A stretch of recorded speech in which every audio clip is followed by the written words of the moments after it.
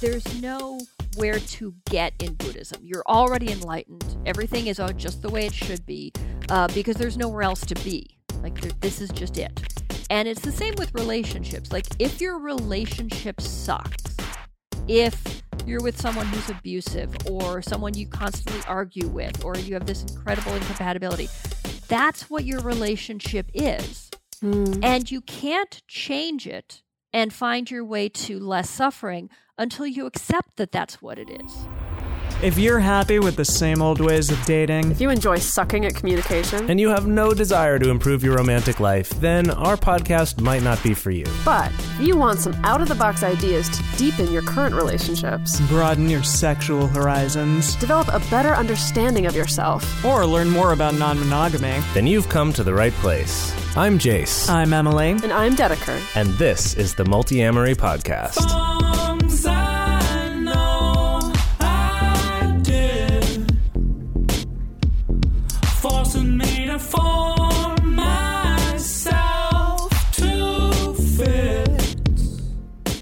On this episode of the Multi-Amory Podcast, we're speaking with Annalisa Castaldo. She is an ordained Zen Buddhist priest who studies with Jules Shuzen Harris at the Soji Zen Center, which is in Pennsylvania. She is also an associate professor of English at Widener University in Chester, Pennsylvania, and also has a master's of education in human sexuality and teaches a course on non-monogamies and has been polyamorous for 11 years now. So lots of different things going on there. But on this episode, we specifically wanted to talk about Buddhist philosophies and some of the Buddhist teachings, and how those relate to relationships, which is an interesting thing.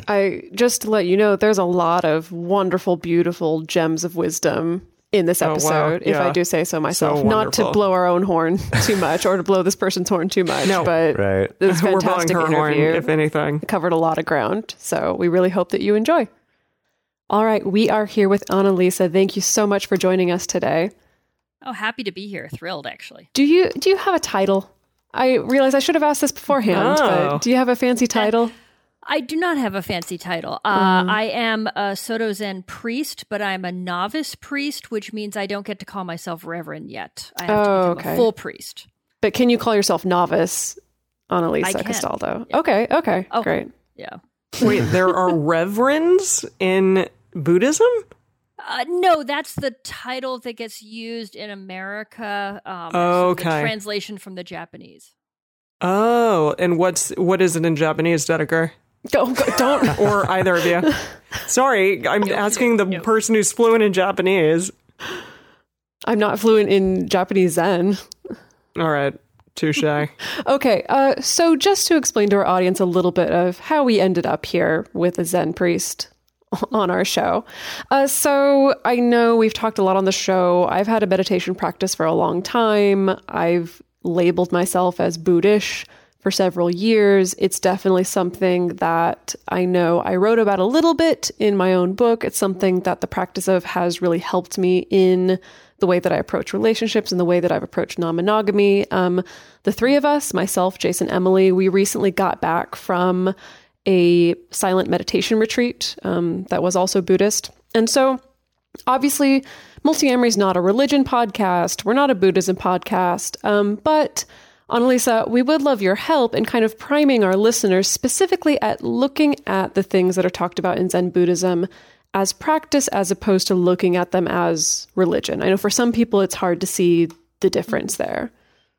Well, sure. And one of the things that attracted me to Buddhism, because for a long time I identified as an atheist, actually, is that it can be seen as a philosophy and not a religion. Shakyamuni, the man who became the Awakened One, which is what the Buddha means, it's a title that means Awakened One, was a man. He was a human being. He lived, he died, he got a bad back, he got old, and he was a teacher, and his goal was to find out why people suffer and how to get beyond suffering. And he created a system that he said to his followers, test this, and if it works for you, go for it. Of course, he said that in Sanskrit.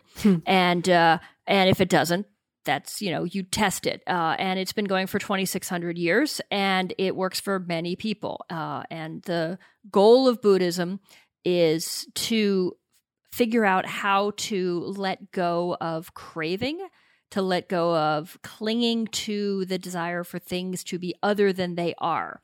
Because if you're a Buddhist, that's generally what you believe causes suffering. This discomfort, whether it's full-on suffering or just a kind of grumpy lack of satisfaction with things, is because you want things to be different than they are. And if you can let go of that and be fully present, then you can reach a state of awakened satisfaction with life. And there's a little more to it than that. The other two things I think are especially relevant to this particular discussion we're going to have is that, first of all, the Buddhists believe that there are sort of two sides to reality, the absolute and the relative. And if you want, you could think of those in terms of the relative is sort of Newtonian physics, and the absolute is Einsteinian physics or quantum physics. And they're both true at the same time, even though they contradict each other. Okay. I see. Okay. On this episode of Multiphysicsery. Yeah, Exactly. Yeah. And then the other thing that I think is very important is the three marks of existence, which are that everything is impermanent, everything, that there is suffering, or dukkha is the official word, and that there is no self. What I mean by that is that Buddhists believe that there is no such thing as a soul or a individual, unchanging part of you that goes on forever. We are causes and conditions. We arise when conditions are right. And then when they're not right, we stop arising and go away. And we go back into sort of the general absolute realm. Where does reincarnation fit into that then?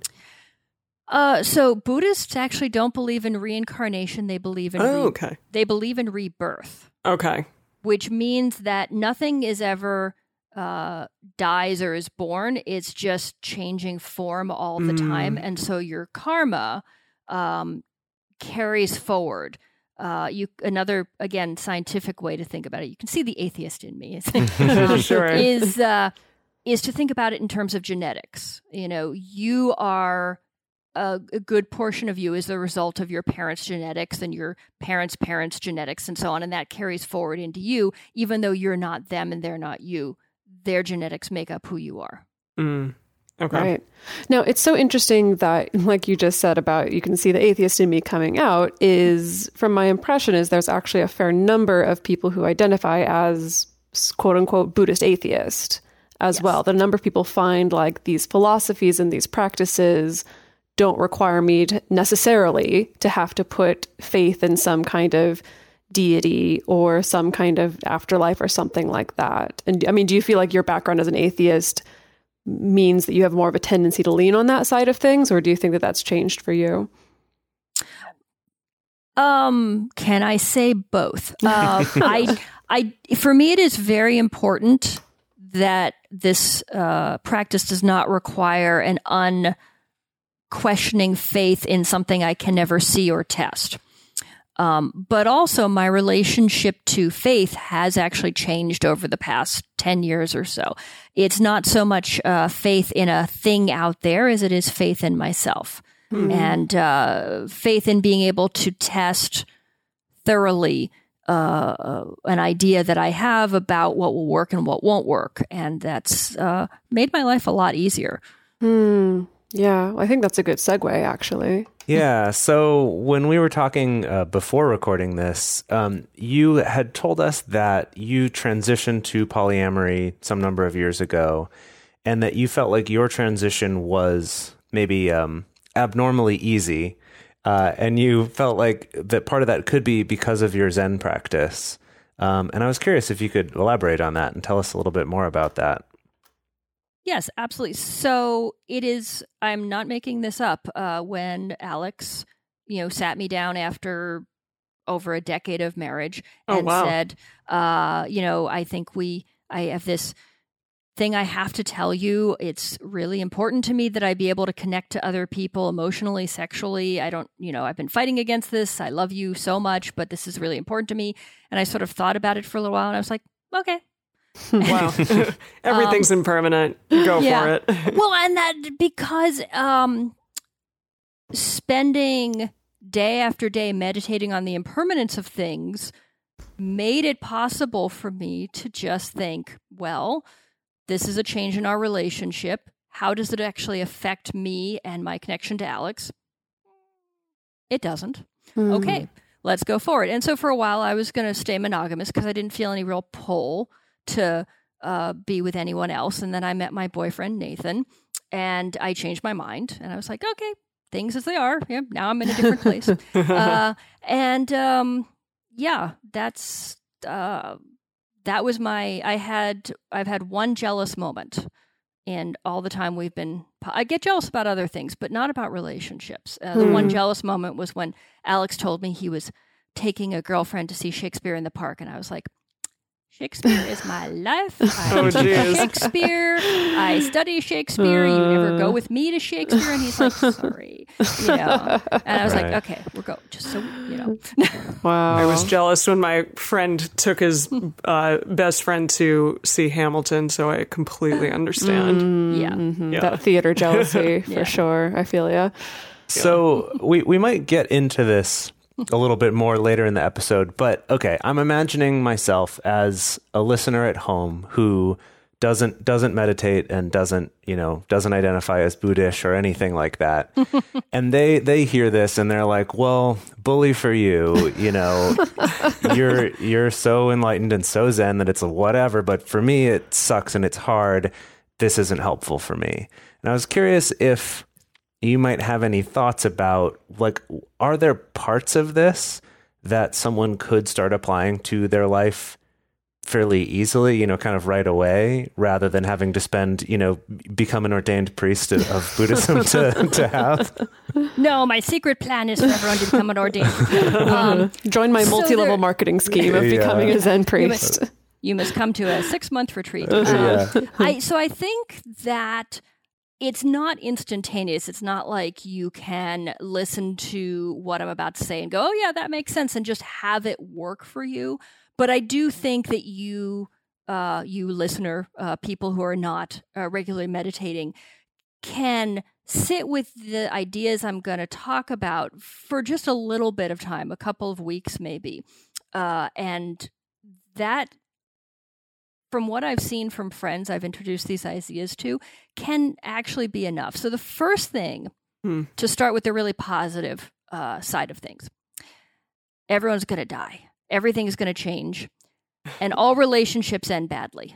Meaning either through death or otherwise? Yeah, all relationships end badly. Either one of you dies or you break up, right? And if you do actually both die at the exact same moment, probably it's through some horrible accident and your last moments are filled with terror. So accept the fact that your relationship is going to end badly and stop thinking about it. I think that a lot of fear and jealousy comes from people worrying about the end of the relationship and thinking if they put together the exact right sequence of events, magically it will never end. Right. Yeah. Like if I say the right things or do the right things. Yeah. And so accepting impermanence and accepting that impermanence relates to everything, including your relationship and your own body, means that you can focus more on the moment. You can focus more on the middle of the relationship. Is it good right now? Is it making you happy right now? If not, what do I need to change right now? As opposed to dwelling in the future and wrapping yourself up in anxiety. Yeah. I mean, that's such a thing. We've definitely talked about that on this show before, of just our tendency to always project into the future when we're going to feel a sense of peace or contentment or happiness, particularly within a relationship. And when we do it with all arenas of life, but particularly with relationships, when it's, once we get married, then it'll feel better. Or once we have a kid, then it'll feel better. Or once they just finally get their act together, then it'll feel better. Or once we open up, or once we close, or, whatever it is, then I'll feel better. when it's not even paying attention to like the actual present of the relationship. Yeah. And I think that works in reverse too. I mean, I've heard you talk about, as you just said, the desire to think it's going to get better. I think people also dwell on it getting worse. Like, okay, things are fine now, but are they going to stay that way? Like what I hear from people is about opening up or having kids or moving is, well, okay, this might be a good thing, but will it change stuff? You know, of course it's going to change stuff, but why worry about the changes until they're actually happening? Why not just enjoy what's going right now? So we talk about attachment just in our daily lives, and I know that that's kind of a Buddhist concept as well, because we've talked about impermanence, and that's a big thing that we talked about at the retreat, and that I've heard, in reading the books and all of that, and a sense of emptiness as well. So what can you say about attachment in relationships? Because I do think like things such as entitlement in our relationships and being overly attached or overly fearful or overly hopeful, as we've just talked about, like, can you speak to that a little bit and just how kind of letting go of that attachment to things can be helpful in any type of relationship? Yes, absolutely. So the first thing I want to make clear is that the Buddhist idea of attachment is not the psychological idea of attachment theory. Buddhism is not talking about detachment, but about non-attachment. So it's what's the difference between those two? So being detached means being cut off, and being not attached means accepting things as they are or people as they are and not seeking to change them, hold on to them, or push them away. Yeah, that's huge. Wow. So yeah, that's amazing. The beautiful thing, I mean, I'm sure you've heard, because everyone's heard that if you love something, let it go. If it comes back to it's yours. Right. Yeah. That's non-attachment.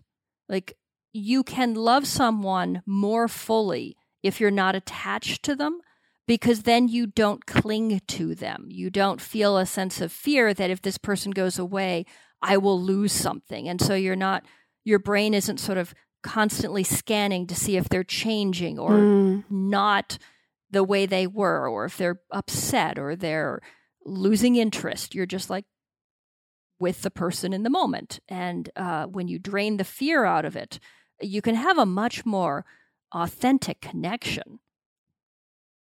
Do you think that that's part of what it is? Attachment is just kind of fear. It's fear of the unknown, fear of getting something taken away from you. Well, in Buddhism, we talk about clinging. That what causes suffering is clinging, and it's not desire. That's a mistake that a lot of non-Buddhists make. They think Buddhism wants to get rid of desires and for people to be sort of mindless, desireless robots. Desire is a really great thing, and it's, like you can't have the desire you can't awaken without the desire to awaken, for example. It's just not needing things to function in a particular way. So it's like, say you go out with your partner, and you want to go to your favorite restaurant, and you get there and it's closed for, the owners went on vacation. If that ruins your entire evening, you were attached to eating at that restaurant. If you're like, well, that kind of sucks, but hey, pizza, then you're not attached, and you have a perfectly good evening, even if it's not the one you originally planned. So you mentioned earlier on that these are some concepts that you've, for instance, introduced some of your friends to. So these concepts around, accept that your relationships are impermanent, accept that maybe you need to be non-attached in order to actually be able to enjoy them in the moment. And my question is, like, are those people still your friends? Because I found in my experience, I've just found in my experience, in also trying to share a similar concept with friends or with clients, it's like, it's stuff that not a lot of people really want to hear. It's relationship advice that I think turns off a lot of people, maybe because it's so deeply challenging to the way that we're used to just functioning in the world. What's been your experience of that? That's very interesting. I haven't had a lot of pushback Maybe I've just chosen the people really carefully to share this with. Maybe it's because I am happy to overwhelm people with philosophy until they just sort of say, okay, don't hurt me anymore. No, I really haven't had a lot of pushback. I can't say for sure people have taken the advice all the time. I think sometimes people listen to me and nod and think in the back of their heads, okay, she'll stop talking soon. and then they go on with their lives. But part of it might also be that Alex and I have an amazing relationship. And they can see that we've done this thing of opening up a long-standing monogamous relationship with great success, and that my boyfriend Nathan and I have been together for 10 years now. Wow. 10 years in June. And that's clearly worked. And so they're just like, well, she might be onto something. Yeah, because my experience definitely with clients is I find when I'm working with clients, people tend to be very receptive to like the very practical tools of like, okay, here's a meditation you can try. Here's maybe a little bit of kind of a mental twist that you can take on a particular thought, or here's a way to maybe self-soothe or be mindful, like when you're experiencing a moment of jealousy or things like that.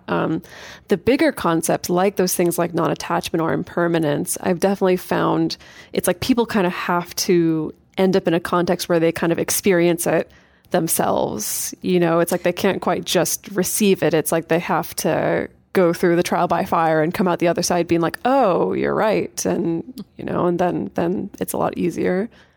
Or go to a meditation retreat. Or something like that. I find the non-self is the one that really freaks people out. Yeah. And that doesn't come up as much in relationship talk. So maybe that's, you know, but when you try and tell people that there's nothing about them that's unique and long lasting, they're like, okay, bye now. Yeah, that one is certainly challenging, especially to our kind of Western idea of like a soul that is infinite and, you know, maybe always has been and always will be. Yeah, for sure. Right, definitely. I find also talking about the Buddhist concept of emptiness tends to be one that I think there's a lot of Western pushback on. What is that specifically? I don't know if we got into that, like really breaking it down, like what is specifically like the concept of emptiness? The Buddhist concept of emptiness is not nihilism. It's not that nothing exists. It's that nothing exists independent of everything else. Everything. We are all one. We're all one. We're all interconnected. So my teacher says, you and I are the same, but I'm not you and you're not me. So, which is a way of talking again about the relative and the absolute side of things. But it's a sort of common way of explaining it is if you show someone a bike and you say, what is it? They'll say it's a bike. And if you disassemble the bike and you lay it out and you pick up the handlebars, you say, is this the bike? They'll say no. Pick up a wheel. Is this the bike? No. So when you break something down, you can't find this like single inherent aspect of it that makes it the thing it is. Everything is always dependent on everything else to be what it is. And so everything is empty of a separate, unique self. Right. That was probably the best, most concise explanation of emptiness that I've ever run across. So very well done. Yeah, you must be practiced in this. So if I could bring it back then to kind of what you were saying about the ideas that you will share with your friends that you have found, for the ones who have taken the time to think through it, has been helpful. You started by talking about impermanence, like the idea that your relationship's going to end badly one way or another. You know, so accepting that can kind of help you let go a little bit. What were the other ones? So we talked about this emptiness and non-attachment versus detachment. How, for example, this concept of emptiness, like that no part of you is you. You are sort of the collection of all of you together. How does that one apply in relationships specifically? Like, how has that been helpful? It's really helpful because people are very attached to specialness in relationships, and they often tie that to exclusivity. Like, I know my partner loves me because I'm the only person he lives with or shares a bank account with or watches Game of Thrones with or calls sweetie or, whatever. And to recognize that these are empty gestures, and by empty, I, again, don't mean without meaning. I mean that they're literally empty. Like, just because your partner watches Game of Thrones with someone else or calls someone else by a pet name doesn't mean your connection to that person is changed or is lost. What it simply means is that they are connected to the rest of the world, and like maybe they're a huge Game of Thrones fan and they want to share it with everyone, and that's okay. It's not a way of defining how much they care about you. And in fact, you can't define how much someone cares about you because love is not a noun. Love is a verb. Love is an action. And because everything is empty, you recreate the relationship moment by moment through your actions. That's great. And so what that means is it doesn't matter what your partner does with anyone else. I mean, it does. Obviously, if your partner like runs away and leaves you without, clears out the bank account, that obviously matters. But it doesn't mean that like at some point in the past, if you'd done things differently, you would have a different result now. It just means your partner was a jackass and well rid of them. Right. Interesting. So I can just anticipate, just people hearing that and being like, well, then what is our relationship? How can it be special? Like, what is it that's there? And I know that on the show before, specifically when we've done episodes, about specialness and that idea of uniqueness, I know we've encouraged people to think about specialness in this very different way. It sounds like it's kind of related to what you're saying, that the specialness of your relationship is made up of what's already happening in your relationship in this unique configuration, these unique causes and influences and factors and conditions that are creating it in this moment, as opposed to it being about because of the fact that the two of you wear jewelry that you exchanged or, like the list of things that you were saying. Yeah. Yeah. And side note, all of that stuff is great. I mean, I don't want to suggest people should let go of that. They should just let go of clinging to it. I mean, ritual. I go to a Buddhist temple where it's very heavy into the Japanese ritual and the bowing and the robes and the chanting in Japanese and all of that. Not because that makes the practice, but just because it's a thing we like to do, most of us. To get okay, I'm going to get incredibly Buddhist here for just a second. Okay. We'll strap it. Try to do it in a way that's strapping. So, a 12th century teacher named Dogen, who actually founded the Zen line that I'm part of, said nirvana and samsara are the same thing. And what that means is that enlightenment and samsara means sort of like unenlightened, stumbling through life, suffering. They're the exact same thing. And I think this is useful here because there's nowhere to get in Buddhism. You're already enlightened. Everything is just the way it should be because there's nowhere else to be. Like this is just it. And it's the same with relationships. Like if your relationship sucks, if you're with someone who's abusive or someone you constantly argue with, or you have this incredible incompatibility, that's what your relationship is. And you can't change it and find your way to less suffering until you accept that that's what it is. Can we just meditate on that for a moment? Yeah. Can you speak a little more on that? Because I think that's big, and also a little bit hard to wrap one's mind around completely. Yeah, so it's trying to get at this paradox in Zen, in Buddhism, that you're supposed to completely accept whatever is in the moment, but also be aware that it's going to change because everything is impermanent. and that you can change things. Buddhism isn't about sort of passively accepting, oh, look, a child has wandered into traffic. Oh, well, things as they are. Child was doomed to die at this moment. No, you go get the child out of the traffic, but you operate from a position of accepting what is present, because that is what actually gives you the most freedom. I don't know if this metaphor will work, but let me try. When you make a movement with your arm, you have to relax your muscles first before you can use them. You can't reach for something if your arm is tense. You have to sort of relax and then put the muscles into motion. In the same way, you can't get out of a bad situation until you accept that you're in it.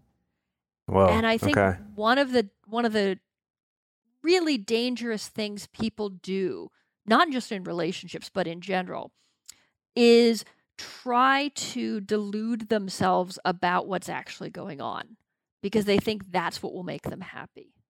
I can 100% relate to this, because I was in a physically abusive relationship for a number of months, and it's so strange. Fortunately it ended years ago, but it was the strangest thing that, looking back on it, there was this huge cognitive dissonance, in the sense that when I was in it, I wasn't thinking about it as an abusive relationship.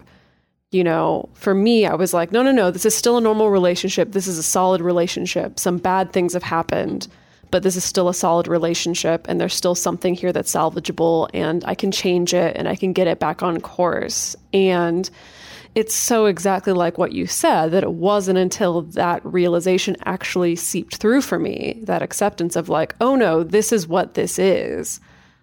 It wasn't until that happened that then I actually had the strength to be like, okay, then I guess I can leave. And kind of the same thing later on, that when it came to figuring out my own healing and like going to therapy and tackling that it wasn't until there was that acceptance of, no, this was like really bad. It was, it wasn't like a good relationship where there were mistakes. Like, no, this is what it was. And it wasn't until that came through that I could find my own healing. At least that's what resonates with me, hearing kind of those metaphors and that application. Yeah, exactly. And I think one of the things that's important to recognize about meditation, a lot of people think meditation is about relaxing and stress reduction and things like that, and letting go of thoughts. It's actually just about, it's not about not having thoughts. It's about being present for whatever comes up and letting go of it. And the great thing about formal meditation is that when you sit down, and if you're a Zen Buddhist, you face a wall, you just stare at a wall for 30 minutes without moving. And so there's nowhere to hide.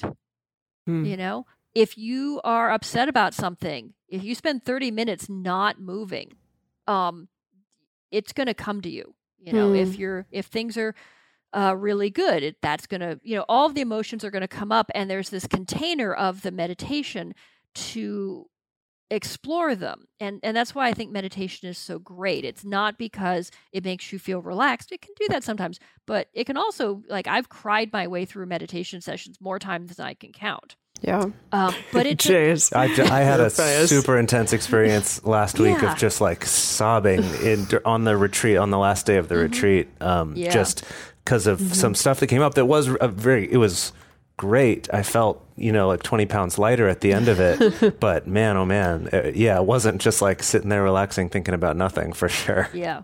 Well, and you say it's great because you can't escape, you can't like whip out your Game Boy or your phone or your like chocolate bar or whatever. Then you actually have to deal with the feelings, and then they're gone, and you're facing reality.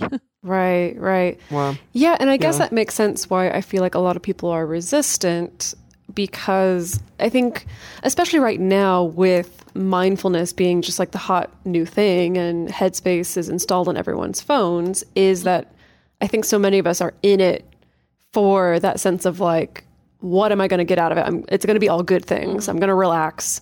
You know, I'm going to be able to get out of work brain and get into like Saturday night brain or whatever, or I'm going to get rid of the tension in my muscles.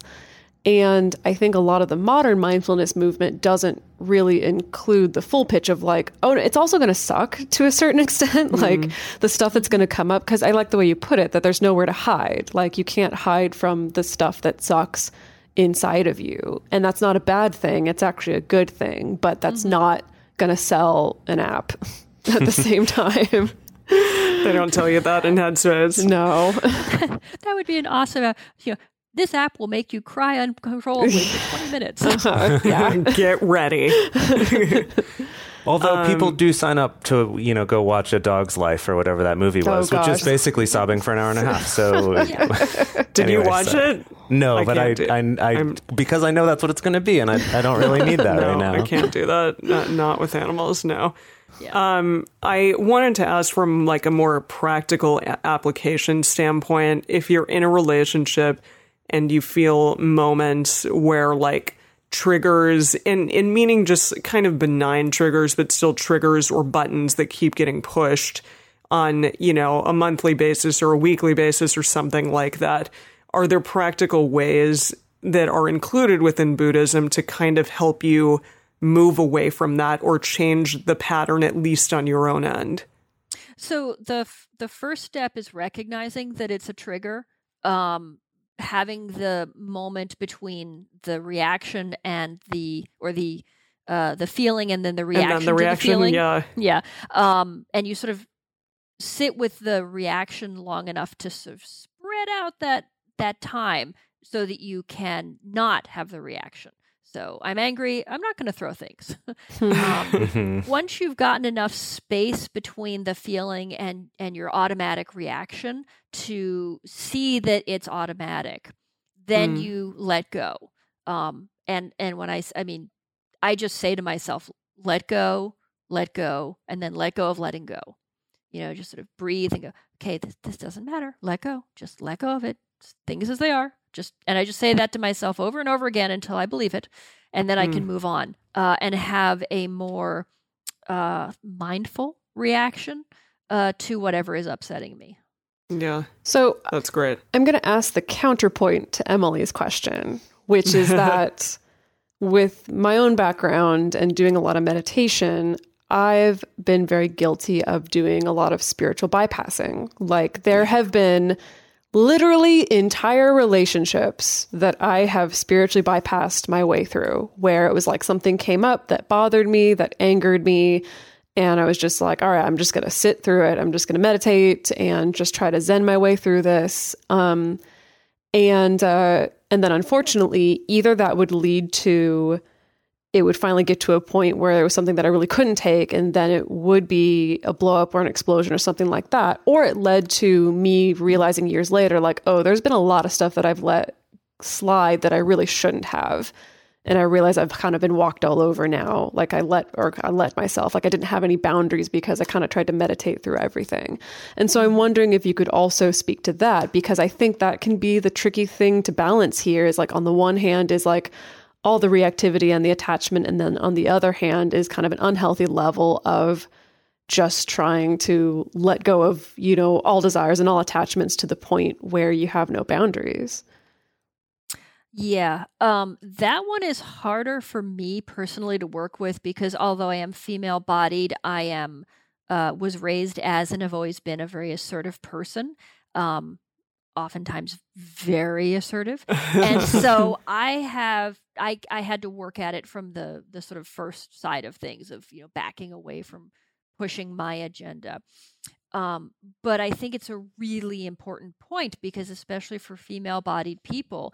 Who grow up in a culture being trained to defer and deflect and take on themselves. And I think in that case, what you should be meditating on and what if you know this about yourself, and if you don't, maybe looking at your relationships and seeing patterns. But if you know that about yourself, what your meditation work should be on is on your boundaries. It should be on letting go of the need to defer. The need to submit, the need to give in. Because letting go in Zen is a really radical letting go. It's letting go of everything, including patterns that have protected you up to this point. I like that. We do things because they reward us in some way, even if the reward doesn't seem to balance out the negative aspects. Like for me, it's food. I don't want to weigh as much as I do, but I really like eating because it soothes me. And I'm, still struggling to deal with the emotions rather than default to eating the chocolate. And because eating the chocolate is so much easier and it's instantly rewarding. And, backing out of an argument and telling the other person, okay, that's fine, whatever you want, that's an instant hit of gratification. You feel like a good person and you make the other person happy, so the argument goes away. But as you say, you're spiritually bypassing. And so you need to let go of that pattern. And I wish I could give you an easy way to get to the point where you recognize that you're spiritually bypassing so you could then work on letting go, but that's really tricky.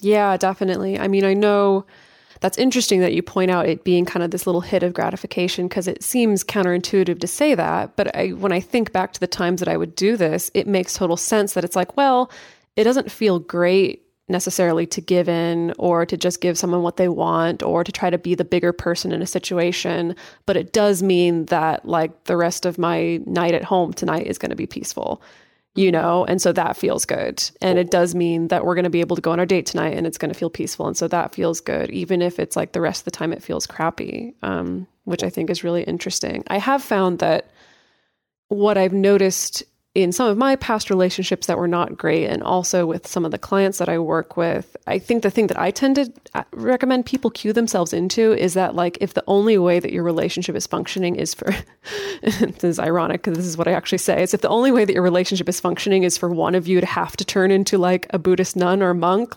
and just be chill all the time, like that's not a real relationship. And so I don't know, maybe it's kind of like if someone can notice that it's this constant pattern of like, I always have to defer, or I always have to end up sitting my way through it or something like that. But sometimes by the time you've gotten to that point, things are pretty bad. Yeah. And I think that, and again, I don't want to make it sound like the only way this works is if you have a meditation practice and meditate every day for years. But if you sit, for a period of time with this question of what makes my relationship work, perhaps what comes up will tell you what you're clinging to. And it might be the relationship itself. I mean, it's entirely possible that this relationship should have ended and it just hasn't because you're in love with the idea of the relationship rather than the relationship as it is.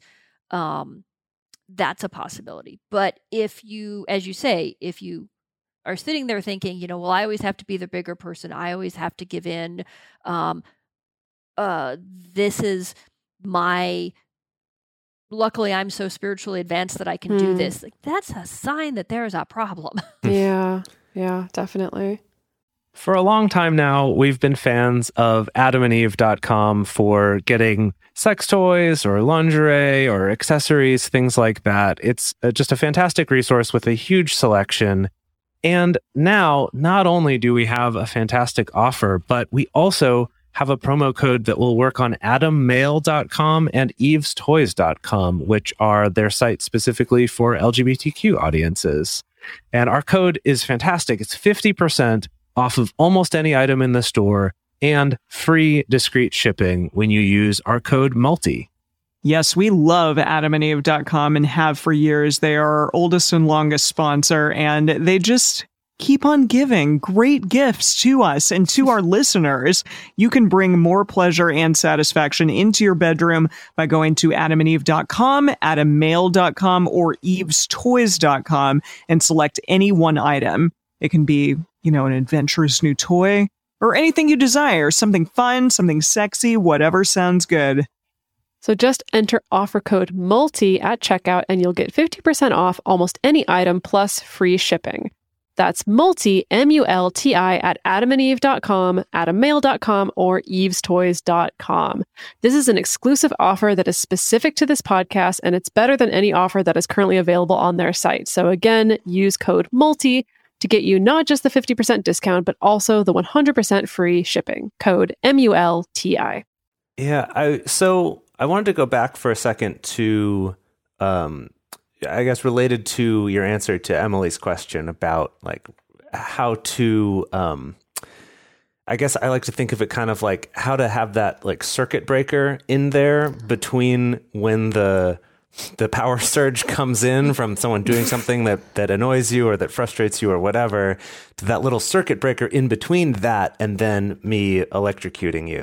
There, I made that metaphor work. You know, I made it happen. That was good. Because this is something that we talk a lot. Like I talk about that a lot on this show, and I think about this a lot in my own life of how over time I've gotten better at finding that space, that very tiny little space that happens right between something happening and me responding to it, one, or the thing that happens between me having a thought and then me saying something or doing something, is that little tiny moment that has felt like over the years has become bigger, and I'm able to have more thoughts during that moment before my reactions. And that has been really helpful for me. But something I've struggled with is finding good ways to kind of teach people or tell people how to find that moment. And I just was curious if there might be anything in Zen Buddhism kind of about that. So yes, but the answer is dedicate yourself to zazen, to a meditation practice, and do it regularly. That's not something you get around. There's no shortcut for that. Now, it doesn't have to be a formal meditation practice, but it has to be something you work on regularly. I mean, I'm sure that you didn't just wake up one day and go, oh, now I'm mature and I will no longer overreact. Right. Nobody gets to expand that little period. I like the idea of circuit breaker without constantly engaging with that moment as it comes up over and over and over again over months and years. Right. Sorry. Yeah, that's fine. I guess like the one thing that has been told to me that I think has been helpful and that I think we've gotten better about doing actually just in the course of doing this show is just slowing down the tiniest bit in speaking is what I'm thinking of specifically. Like there's been a lot of stuff on this show where certain terms or, turns of phrase that we use, everything from saying or like or to calling women girls or saying you guys instead of you all or something like that. Little things like that that's just so habitual you don't even think about them, and just trying to slow down that moment between thinking a thing and saying a thing just enough to be able to evaluate what you're saying as you do. I have found that to be helpful, but it is just, it's like just practicing it, just having enough of a desire to practice it that you do. I think part of it also is forgiving yourself when you make the mistake. Because if your reaction to making the mistake or saying the thing you didn't want to say or having the instant reaction is shame, then you're actually shortening the time where you can think, not lengthening it. So forgiving yourself allows you to move forward with the practice. So I think that's very important. The other thing is in terms of Buddhist psychology. Buddhist psychology breaks down the thought process into excruciating detail that I will not go into here. But what it does do that I think is very useful is that it sees that you have it describes having an interaction as first you have a sense reaction. then you respond to that reaction, and then you have a sort of a way you engage with the world. So say someone yells at you. The first thing that happens in terms of Buddhist psychology is not that you get upset. It's just that there's noise. And you have to actually label that as an upsetting thing in order to have a reaction to it. So you can think maybe about the moment between where the thing is unlabeled and it's simply a physical, or if it's in your mind, a mental moment that has neither good nor bad. It just is. And then you can see that your labeling of it is the problem, or the thing that leads to the reaction.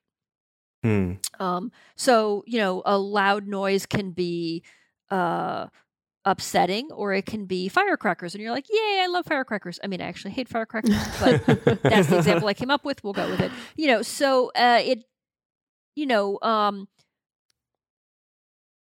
Your labeling of, that noise is firecrackers. And I like firecrackers because they're pretty, so the loud noise doesn't bother me.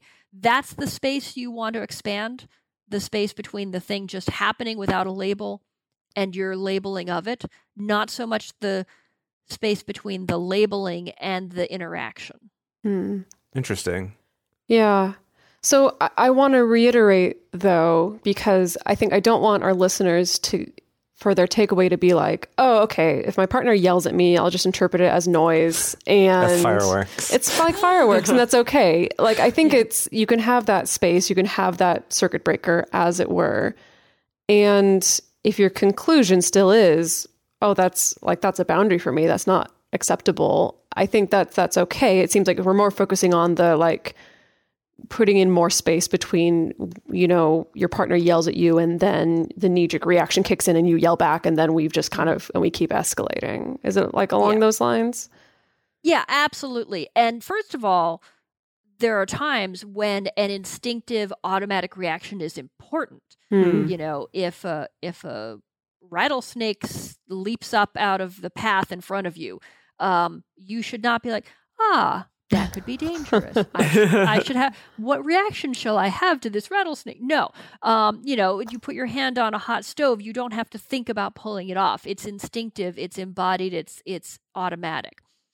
And sometimes emotional reactions have to be that instinctive and automatic to keep us safe. It's just that our world is so complex now that many of the things that our body says, this is a threat, are not actually a threat, or they're not the kind of threat that you need an automatic reaction to. Right. So first of all, there's things that you have to react to automatically. And secondly, once you've had the calm circuit breaker moment, you might still feel that the appropriate response is to yell back.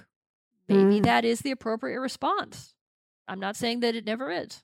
So something that our listeners don't know, a little bit of trivia about our guest today, is that our guest is connected to another guest that we had on the show. So Annalisa, you are married to, correct? Mm-hmm. You're married to Dr. Alex Bove, who we had on last year to talk about his research specifically about metamors and male metamors getting along with each other. And so since it seems you're in a household that deals with metamor troubles, have you found that your Zen practice in particular has brought you any kind of insight into that? Well, I think that I have used my Zen practice in a lot of ways to help with metamors and to make them feel comfortable and to smooth over any problems. And I could go on at length, but I know we're getting a little short on time. So I will talk briefly instead about a metta practice, which is actually not, strictly speaking, Zen, but Zen has sort of adopted it from the Theravadan school. Metta practice, if you don't know, you can look up the details online, but it's a practice where you first for yourself and then for widening circles of people offer them wishes of happiness and health. And so you start with yourself, you go to someone you care about, you go to someone or a group of people that you're neutral about, and then you go to someone you have problems with. And so you sit there in meditation and you say, may I, and there's different formulations. The one I use is may I be happy, may I be healthy, may I be safe, may I be at peace. It's usually 4 things. And then you say, you imagine the person in front of you and you say, may you, whoever it is. This is going to sound kind of woo, but I swear to God, it's true. If you do regular metta practice for someone that you're having problems with, you will have fewer problems with them. And I know this is not a poly thing, but I had a colleague that I was about ready to poison because he was a horrible, entitled male jackass. He thought he was smarter than everyone. And he was also my chair. And so out of desperation, I started doing metta for him. And it took, a couple months, but he took me out to lunch and apologized. Wow. Yeah. Wow. And I don't know if it's there was some movement in the universe because we're all connected, or if it's because sitting down every day and trying very hard to wish him well made my behavior towards him different. Right. But it broke the logjam of me thinking he was an entitled jackass and him acting like one. Wow. And so, if you have a metamor that is just getting on your nerves, wish that they be happy and healthy and safe and at peace every day for a couple minutes. And I swear to you, it will help. Wow, that's amazing. So this is something, I know I've heard of this often called loving kindness meditation as well. So just for listeners who want to Google that, who want to look more into that, there's plenty of... that's metta. Yeah, metta. Yeah. Metta. Yes. Yeah. Yeah. Metta, M-E-T-T-A. Metta for your metas is basically I what like it that. is. Metta for your metas. Yeah. That's great. But it's definitely a kind of meditation I found in my experience that, it can be hard because it can feel woo, and it's easy to feel resistant to the woo-woo, and that's also something to examine as well. But however, it's also a form of meditation that usually, as you'll find if you do Google it and research it, that it's kind of, there's this set formula, this set structure, these set things that you can say, that it's kind of I think a good form of meditation that's accessible for beginners, in a sense of, it's kind of okay, here, follow these instructions, and then kind of just repeat this until things soften, or until you feel something, or things like that. And there are some good guided meditations. I mean, there's so many guided metta meditations out there because it is such a essential thing, such a easy to understand thing. And I think sometimes beginners, myself included, when I was more of a beginner, was very resistant to guided meditations because I felt that's not legit meditation. It's not real. The nuns did it with us though, and it was great. Yeah. So I think it can be a really helpful thing, especially starting out, to just give you what am I even doing while I'm sitting here? Can really help. Right. Yeah. And metta is also it's great for people to do for themselves. How often do you wish that you would be, at peace and healthy and happy? And so it's a nice thing to do Very for yourself. rarely. Right. Yeah. Sad. Yeah, definitely. Well, I mean, from a conceptual level, just even sitting there and being I hope that I'm happy. I hope that I'm doing well. I hope that I'm at peace. It's not something that I sit there and mindfully think about. So I really like that idea. Yeah, I don't think doing it with yourself as well. Not often the narrative running through people's heads for themselves by default. At least that's my impression. Yeah. Absolutely. Well, that was my experience during this meditation retreat, of just ending up kind of sobbing at the end of this 45-minute meditation session, was kind of giving that sort of love and care to a part of myself that I hadn't been for 20 years or something. And that was a pretty huge moment. So that, and it is, it's not, that's usually not how my voice in my head is talking to myself. It's more you fucked up again. You idiot. What are you doing? Come on, work harder or focus better or whatever. So that's such a change in the way I think most of our internal voices are. Yeah, absolutely. We're never kind to ourselves. No. And, or when we're kind to ourselves, I think it's usually in a sort of soothing, delusive way. We're not really kind. We're just sort of okay, give the baby a pacifier and shut them up. We're not really helping solve the problem. We're just covering it over. With, alcohol, with food, with distraction. We're not really honoring the feelings we have by letting them be and figuring out what's going on. Yeah. Wow. Yeah, that's amazing. I feel like a lot of self-care can fall into that category, that it's more of a pacifier kind of self-care rather than what maybe we actually really deeply need. That's something to think about. For sure. There were so many things to think about in this episode. Yeah, seriously. All right. So at the end here, we wanted to ask where our listeners can find more about you and maybe even some more of these resources. I don't know if you have any of those on your own site or if you'd like to point them somewhere else, but where can people go for that? Well, I'm old and Shakespearean and a Zen student, so I don't have a website. I just, people can find me on Facebook. I'm in the Patreon group. I post there. People can certainly email me if anyone has any questions. I'm happy to give out my email address. If you want me to do that now, it's acastaldo@widener.edu. And in terms of I don't know actually of a really good single site for Buddhist philosophy.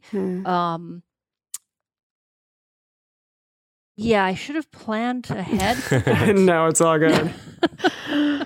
Well, we could also, if you come up with one, we could put it in the show notes. Yeah, you can definitely let us know and we can put it in the show notes. I mean, I definitely, before going on this retreat, the book that all three of us read to just kind of get this very base level primer was that book right here. Yeah, by Noah Rasher, No Nonsense Buddhism for Beginners, I think is great. Stephen Batchelor, who is a very famous self-proclaimed Buddhist atheist, also wrote this book, Buddhism Without Beliefs, that again, I think is also pretty accessible for people wanting to apply these principles and these practices without necessarily wanting to dive headlong and convert to Buddhism and kind of go that whole route. Mm-hmm.